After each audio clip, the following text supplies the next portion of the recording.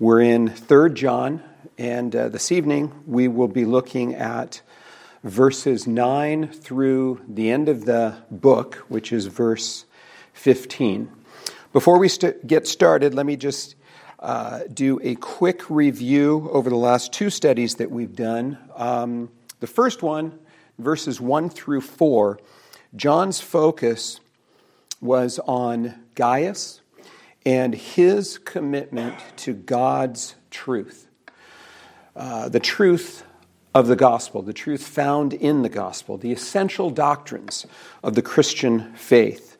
And what we saw is that Gaius is fully committed to the truth of who Jesus is and what Jesus taught. And what John does is he links this life commitment to God's truth with his love, the love that he has for Gaius. Then in verses 5 through 8, which was the last study we did together, John continues to commend Gaius, his very dear friend, but he shifts in that passage. He shifts his focus to another element of Gaius's character. He focuses in on Gaius's commitment to expressing God's love to the brethren, particularly to those who participate in the ministry of God's word. In that section, John linked his love for Gaius with his commitment to show Christian hospitality to these brothers traveling from town to town, sharing and spreading the gospel of Jesus Christ.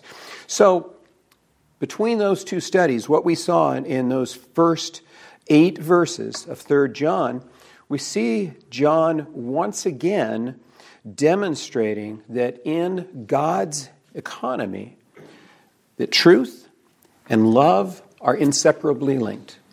They're not mutually exclusive, and they literally cannot exist without one another.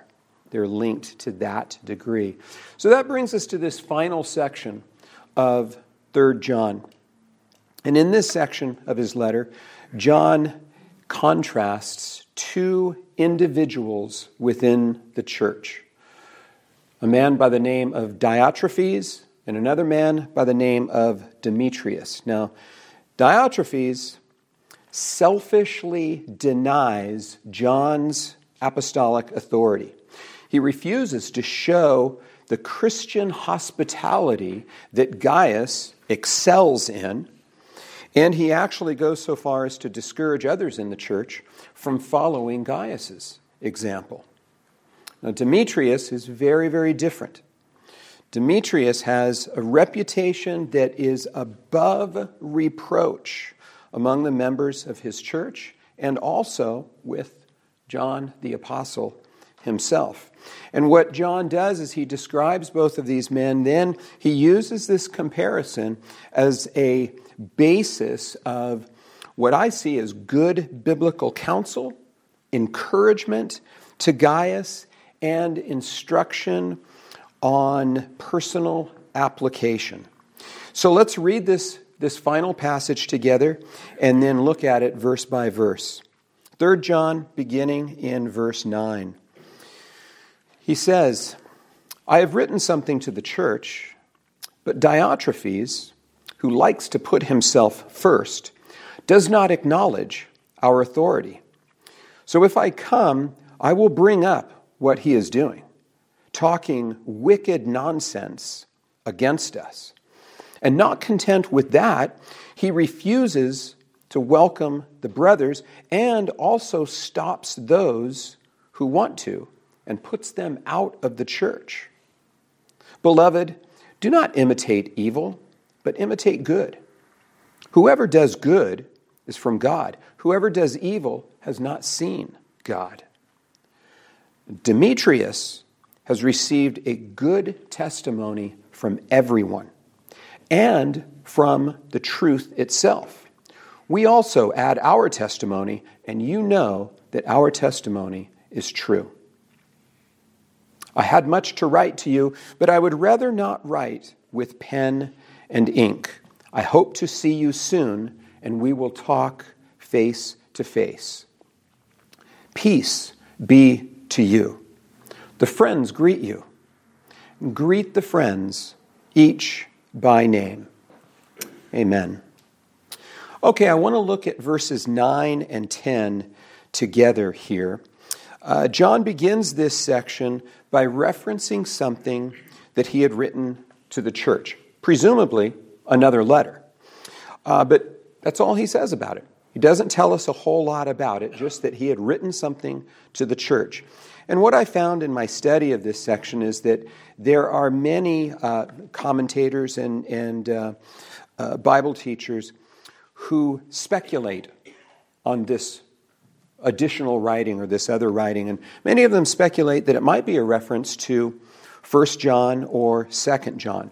We just don't know for sure. I don't believe, I'm convinced that it is not a reference to 1 or 2 John for a couple of reasons. Number one, Diotrephes is not named in either of those letters, and he's named specifically in this letter. And the issue that John has with Diotrephes, which we're going to develop tonight, it's a serious issue, and it's not specifically addressed in either of those letters. So I don't think it's a reference to 1 or 2 John. But here's the bottom line that I want to share with you. I just choose not to speculate on it. I don't want to spend any time on speculation. And it's for these reasons. Number one, it's just impossible to know for sure if he's referencing either of those letters. And we're just not going to be able to know for sure. Number two, it just doesn't seem to be what's foremost in John's mind in making this reference. And then third, and this is what seals it for me, whether it is or isn't one of his first two letters, it really has no impact or bearing on the meaning or the understanding of John's message regarding Diotrephes here in 3 John. So why even speculate? I want to focus where John is focused. And John's focus, is on Diotrephes' motivation and the wrong that he is doing in the church. He says that he's putting himself first.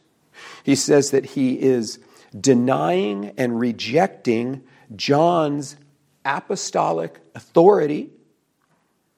He's speaking out publicly against John. He's refusing to welcome these traveling brothers, these traveling missionaries. And he goes so far as to do everything in his power to prevent others in the church from doing so. That's where John's focus is. So let's look at this list of charges against Diotrephes. John says about him that he likes to put himself first. Now, putting oneself first is the manifestation of, or it's the evidence of, having a very selfish heart, a self-centered or self-oriented heart. And we know that the Lord Jesus is our great example of putting others before himself. Let me read to you what the Apostle Paul wrote to the Philippian church. This is from Philippians 2, it's verses 3 through 11. He says, "Do nothing from selfish ambition or conceit, but in humility count others more significant than yourself. Let each of you look not only to his own interests, but also to the interests of others.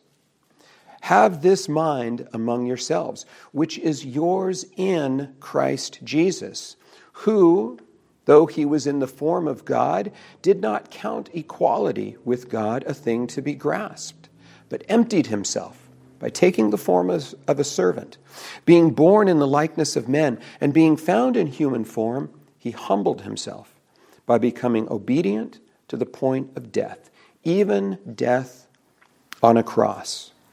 Therefore God has highly exalted him and bestowed on him the name that is above every name, so that at the name of Jesus every knee should bow, in heaven and on earth and under the earth, and every tongue confess that Jesus Christ is Lord, to the glory of God the Father. This is the example, the pattern that we are to follow, that every true believer is to follow. Diotrephes clearly was not following this example. His selfish heart led him to, one thing, reject John's apostolic authority and speak the way John describes it as he spoke wicked nonsense against him. Now, understand and let's remember that John's apostolic authority was not his own, but it was delegated to him by God. So by rejecting John's authority, Diotrephes was rejecting God's authority and ultimately rejecting God himself. Now, what we see in this letter, in this portion of his letter, is that John responds to Diotrephes. He responds to the lack of acknowledging his apostolic authority and to the other actions of Diotrephes, and he does so in a very appropriate way. When he is able to visit the church in the future, he's going to bring up the evil that Diotrephes is doing. He's going to deal with him. He's going to deal with Diotrephes in a biblically appropriate way. I would say along the lines of taking whatever disciplinary action that is necessary and appropriate. He will, to the best of his ability, right any wrongs that Diotrephes has committed against members of the church, within the church, and establish biblical boundaries for the church to help prevent this type of difficulty and adversity in the church in the future. The bottom line is that John is not going to ignore it. He will fulfill his apostolic responsibility to care for, to safeguard, and to protect the church.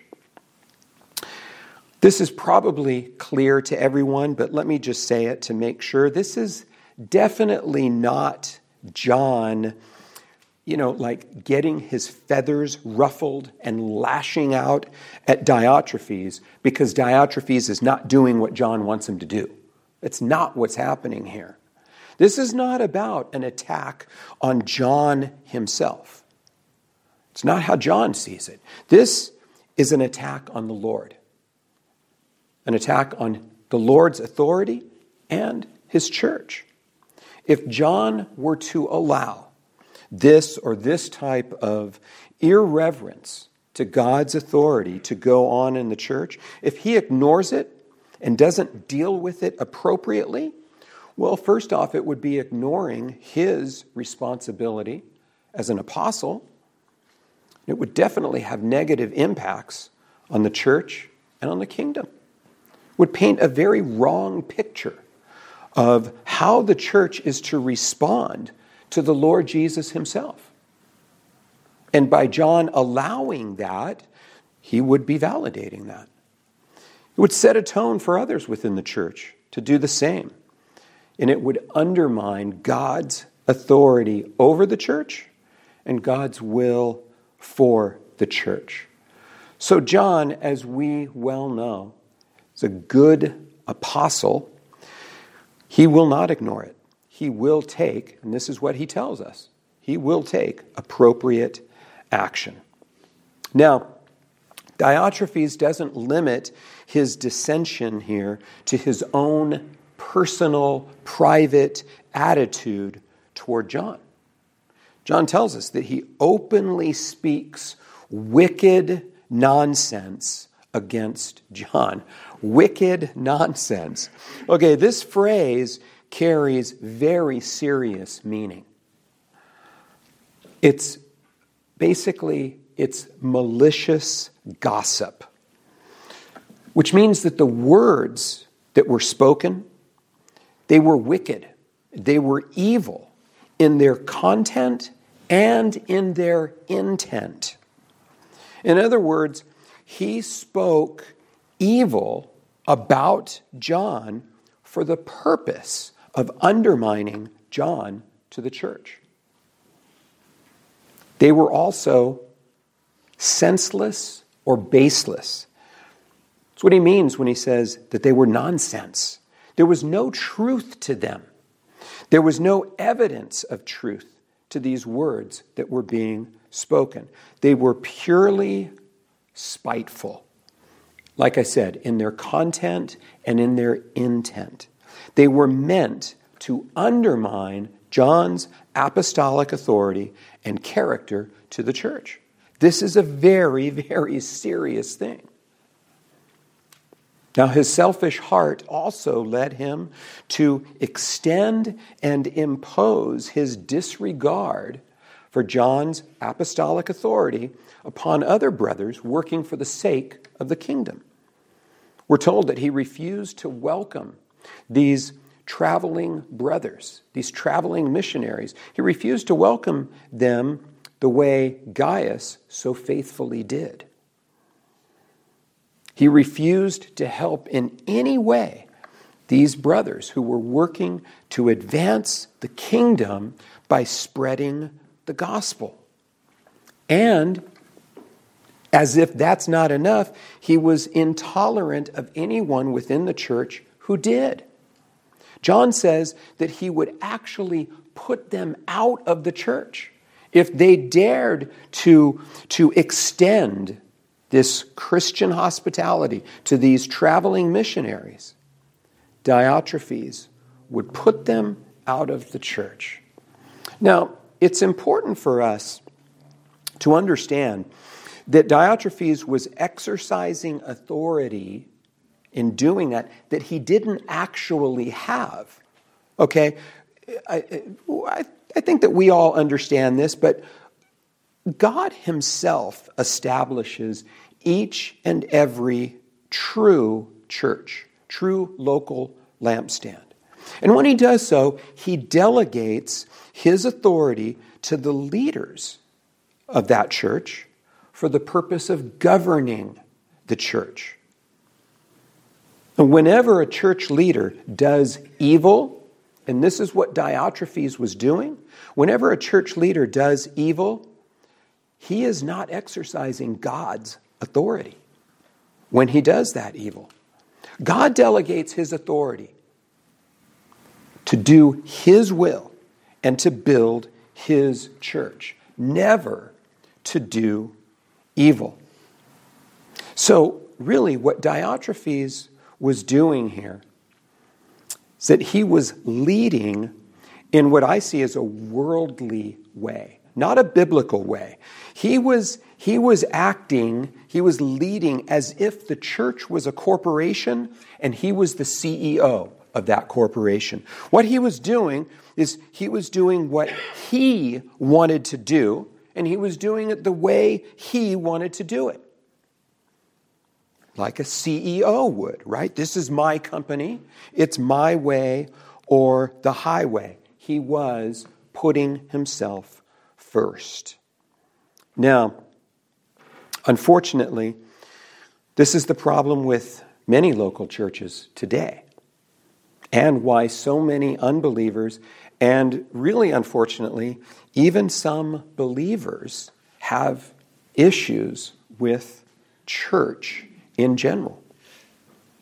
So the point of all of this is that Diotrephes was not quietly disagreeing with John and refusing to participate in the Lord's work.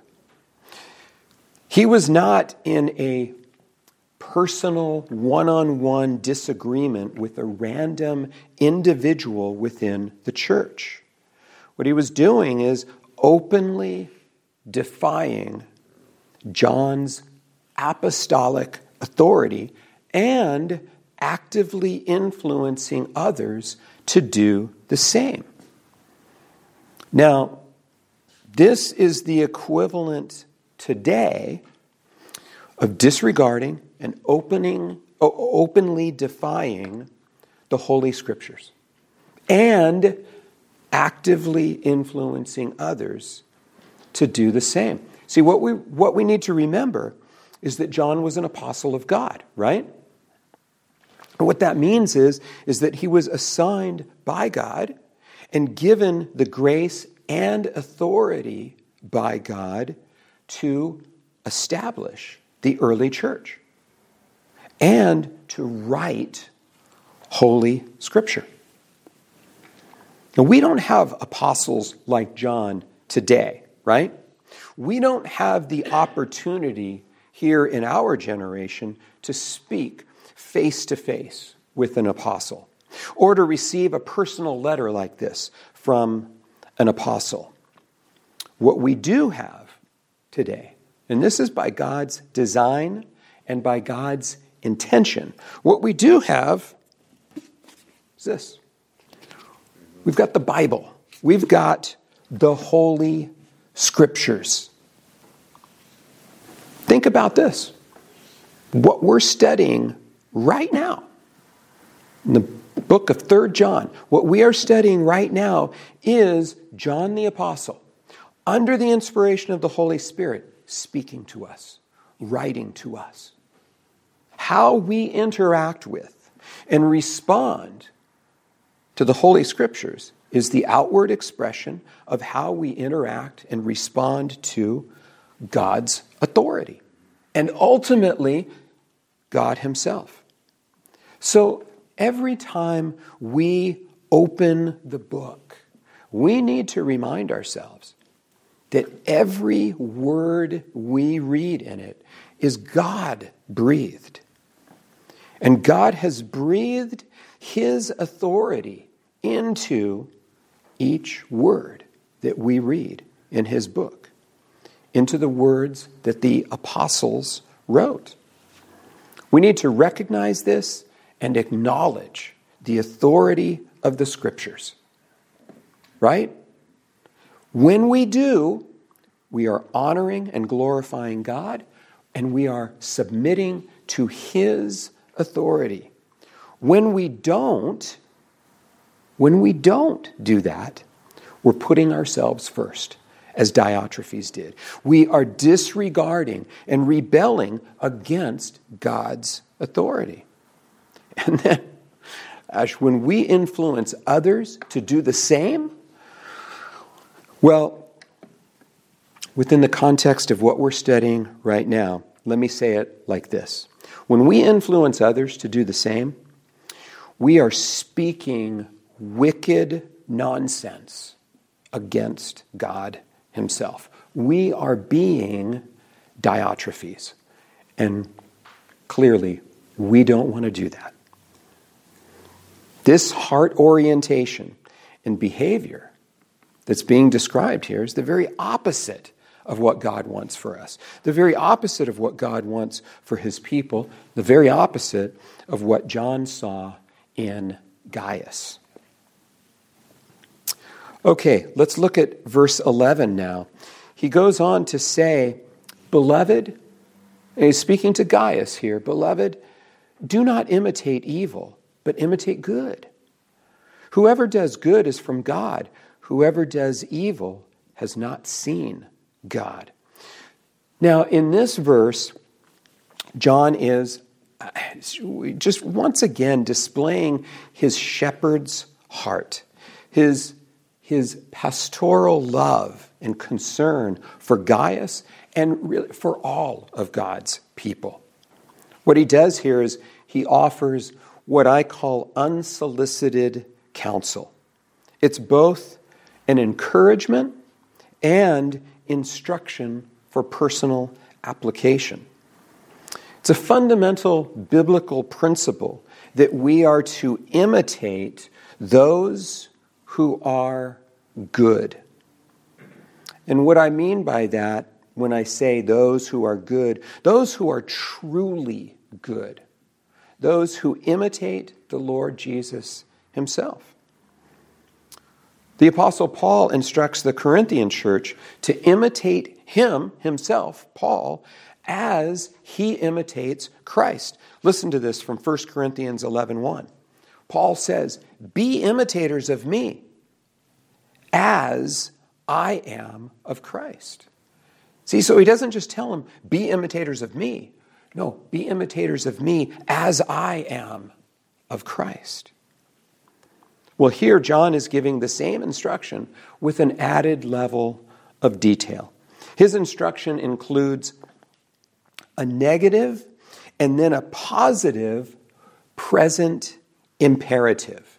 And we've been studying the meaning of the present imperative verb tense in our home church studies, right? It means that we're to do this in all situations, all the time, all the time. He says, do not imitate evil, but imitate good. What he's doing here is he's contrasting patterns of behavior. So, in essence, he's saying, do not ever, under any circumstance, behave in a way that is contrary to or opposed to the behavior we see in the Lord. This is the way in which Diotrephes behaves. And he's saying, don't behave that way, ever, under any circumstance. Don't put yourself first. Don't put yourself before or in front of others, certainly not before the Lord. And then he says, but, which means rather or on the contrary or instead, imitate good. Behave as the Lord Jesus behaves. He is our great example. Let me read to you from Philippians, the 2nd chapter, verses 3 and 4. It says, do nothing from selfish ambition or conceit, but in humility count others more significant than yourselves. Let each of you look not only to his own interests, but also to the interests of others. This was the pattern of behavior that Gaius demonstrated and was known for. And this is how we, as God's people, as Christ's ambassadors and representatives, this is how we are to be characterized, how we should be characterized, and how we should strive to be characterized in our deeds, in our words, and, here's the clincher here, even in our thoughts. This is how we should be characterized. Now, John follows this instruction with the Lord's distinction between true believers and false believers. And this is what he taught so thoroughly in 1 John, and we studied this together. He says, whoever does good is from God. Whoever does evil has not seen God. So just a quick reminder from 1 John. The true believer, he who does good, is from God. Let me read 1 John, this is from chapter 4, and I'm going to read verse 4 and then verse 6. He says, little children, you are from God and have overcome them. For he who is in you is greater than he who is in the world. We are from God. Whoever knows God listens to us. Whoever is not from God does not listen to us. By this we know the spirit of truth and the spirit of error. And the false believer, he who does evil, John says, has not seen God. Back in 1 John chapter 3, verse 6, he said, no one who abides in him keeps on sinning. No one who keeps on sinning has either seen him or known him. So, to apply this to ourselves, we should take this instruction to heart. Number one, we should evaluate ourselves on a regular basis. I should ask myself, do my actions, do my words, and do my thoughts express and match my profession of faith in the Lord, my profession of believing in the Lord and of being Christian, born again, having a true relationship with Jesus? Do they honor and glorify the Lord? Do they hallow his name? And I just want to reemphasize our actions, our words, and even our thoughts. The Lord knows every thought that we have. And then number 2, we should come alongside. We should encourage and, even when needs be, exhort one another. This is what John is doing with Gaius. We should always be mindful to do this same thing with one another. Verse 12. John moves on to Demetrius. He has described Diotrephes. Now he goes on to describe the contrasting person in the church, Demetrius. He says, Demetrius has received a good testimony from everyone and from the truth itself. We also add our testimony, and you know that our testimony is true. So here is a further encouragement to Gaius for all of the good that he's characterized for doing and to continue to do these good works. John, it's like he matches his negative example in Diotrephes with this gleaming positive example in Demetrius.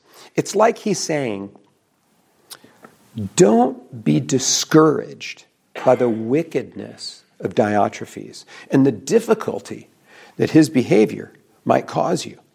Deal with him as you need to. And I will deal with him as I need to deal with him. But don't be discouraged. Instead, be encouraged. Be encouraged by knowing that there are those among you, like Demetrius, who are kindred spirits, who are like-minded to yourself, those who pattern their lives after the Lord Jesus in doing what is good. Now, we don't know, we're not told a whole lot about Demetrius. We don't know exactly who he is. We're not given the specifics of his deeds. What we do know of him is that the entire body of believers characterized him as being a good, godly man.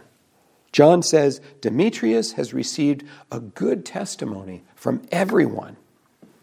What a blessing and encouragement it must be to receive and to hold such an honoring testimony. Can you imagine that? If the whole body, everyone characterized you as being a good, godly person, how it must bring joy to those who lead us, and especially to the Lord himself, when we're characterized this way. And again, this is what we should all be striving for.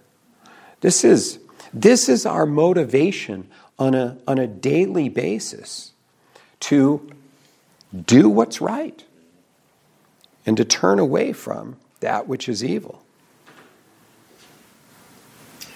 And then he goes on to say, Demetrius received the same testimony, this good, glowing testimony, from the truth itself.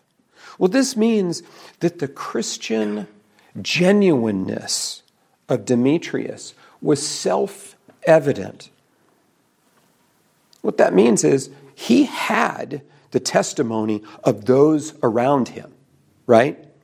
But even if he didn't have that testimony, his character was above reproach, unarguably in alignment with God's word. No one could bring a legitimate charge against Demetrius. Again, just think about that. Put yourself in that position. If one could say about you that your character is above reproach. You are, I can't find anything negative to say. You are unarguably in alignment with God's word. What a blessing.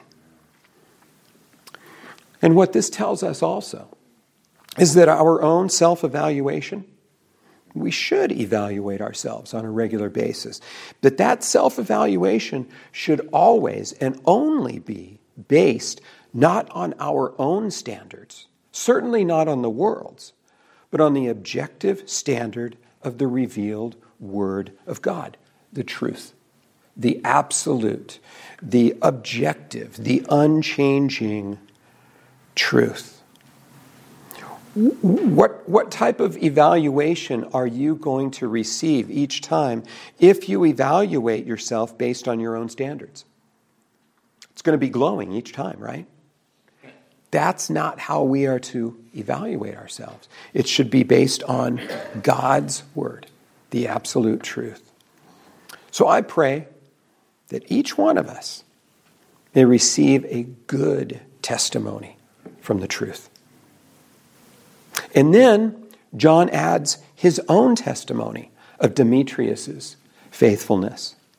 Now, clearly, I think we've built the case here that John and Gaius have a good, close relationship, that they have a spiritual connection. So I'm confident in saying that Gaius put much trust in John's testimony because of their spiritual connection. So I'm sure that this meant a lot to Gaius when John adds his own testimony of Demetrius' faithfulness. So in this verse, John is giving the testimony of three witnesses of Demetrius' character: the brethren, the truth of God's word, and John himself, the apostle himself. I'm sure this carried tremendous weight with Gaius and was an encouragement to him. John taking the time to highlight and remind Gaius of this trustworthy and faithful brother that he has in Demetrius should be, and I'm sure was, a real encouragement to Gaius. Think about this. Looking around our own body of believers here at Tree of Life, seeing and knowing those who are faithful and true servants of the Lord, those who live their lives patterned after the Lord Jesus himself, those who put others, and especially God's kingdom, before themselves, should be a tremendous source of personal encouragement to each one of us. If you're ever feeling discouraged, do that. Look around. Find encouragement in one another. This should be an encouragement for each one of us to continue fighting the good fight, especially when faced with these unavoidable difficulties in life, and even at times within the church. We can still find that encouragement in one another. And that's what John was emphasizing here and encouraging Gaius in. And now we come to his closing, verses 13 through 15. He says, I had much to write to you, but I would rather not write with pen and ink. I hope to see you soon, and we will talk face to face. Peace be to you. The friends greet you. Greet the friends, each by name. So John closes this letter in much the same way he closed 2 John. I don't know if you picked up on that similarity there. But he's accomplished his main purpose in writing this letter. And that is commending Gaius on his steadfastness to the truth of God's word, to the Lord Jesus himself and all that he taught. His commitment to show Christian hospitality to the brothers traveling from town to town, sharing and spreading the gospel, these traveling missionaries. And he reminding us once again that in God's economy, truth and love inseparably linked. Contrasting good and evil, even within the church. Encouraging us to imitate good and to resist, to turn away from evil, and to be encouraged by those around us who are faithful and true followers of the Lord Jesus. Now, that's what he said in his letter. That's what he accomplished in his letter. Clearly, he had more to say. Maybe more about the specific topics of the letter. Maybe, possibly, additional concerns and instructions that he didn't even mention here. But he's clear about the fact that he had more to say. But he decided not to put any additional thoughts in writing. And this closing of his, in this closing, once again, his pastor's heart, his shepherd's heart and love for these churches and all of the believers there really shines through. This is the same as his closing in 2 John, but this phrase that he uses, face to face, the literal translation of the phrase is mouth to mouth. It was a Greek idiom that conveys a special closeness. In this context, it certainly conveys the very, very special love that all true believers have for one another. The love that John had for Gaius and all of the brothers and sisters in these churches. Agape love. And this is a lesson by example for all ministers within the church of the heartfelt love and commitment that they should have in caring for God's people, the way John did. He expresses his desire to visit Gaius and all the believers at that particular church. And, the thing is warm, personal, face-to-face fellowship is a true blessing from God and is clearly very important to John. Now, these letters, we're concluding our series of studies through all three of these letters. And these letters of John are wonderful, and I'm sure that they were just a tremendous blessing to all of his readers. But the best written letter can't put an arm around someone's shoulder to console, to comfort, to encourage, or even to rebuke when needs be. There's no substitute for personal, face-to-face Christian fellowship. I think that's what John is communicating here, what he was really feeling here. And then he signs off the letter with, "Peace be to you. The friends greet you. Greet the friends, each by name." I love this peace be to you greeting. It was the very greeting that the Lord Jesus himself gave to his disciples after his resurrection. This is the peace for which those in the world are constantly searching but never find, not outside of the Lord. It's the exclusive peace that Jesus accomplished on the cross for all of his people. It's exclusive. This is peace that's only found in and among true believers, those who dwell with God and in whom God dwells. Oh, he says, the friends greet you. This is a reference to all of the members of John's own home church, reaching out to Gaius' church. And I love the way he closes this letter. He says, greet the friends, each by name. What a wonderful expression of a true shepherd's heart. See, he's not content with a blanket greeting to the church. He's not saying to Gaius, tell everybody I said hi. He says, greet the friends, each by name. He wants each individual brother and sister in that church to know that he knows them. He knows each one of them, probably by name, possibly by name. But he wants them to know he knows them, that he loves them, and that he greets each one of them individually. These two verses reflect the intimate Christian family relationship among all true believers in all true churches. Praise God. Let's pray. Father, thank you for these letters. Thank you for these studies.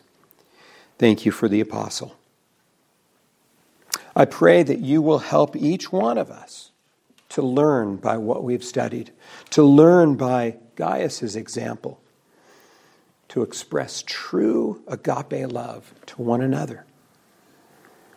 Father, please help us to always recognize and acknowledge your authority in every single word you've given to us in your holy scriptures.